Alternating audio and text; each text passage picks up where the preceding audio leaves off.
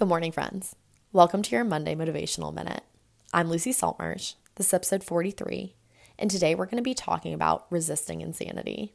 Insanity is, by definition, doing the same thing over and over again, expecting different results. Our brains are biologically wired to seek patterns and familiarity to cultivate safety. It's what settles our nervous system enough to function outside of a fight or flight state. It's inherently a good thing, up until the point that we repeat negative patterns when we want to stop. Insanity can sound like, this is just the way I am. I couldn't stop if I wanted to. I know I shouldn't, but I just can't help it. It's the equivalent of being on a run, tripping over a root and breaking your ankle, and then setting off on the same trail a few months later and not looking out for the root. In athletic life, it's the athlete who doesn't prioritize recovery and is always injured but doesn't change their behavior. In professional life, it's staying up too late to finish work and then being too exhausted to be productive during the day so that you then have to stay up again to finish work. We live in these patterns for a reason. They made sense at a point in time.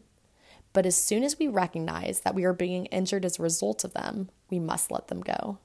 So my challenge to you this week is to observe places where insanity is creeping in.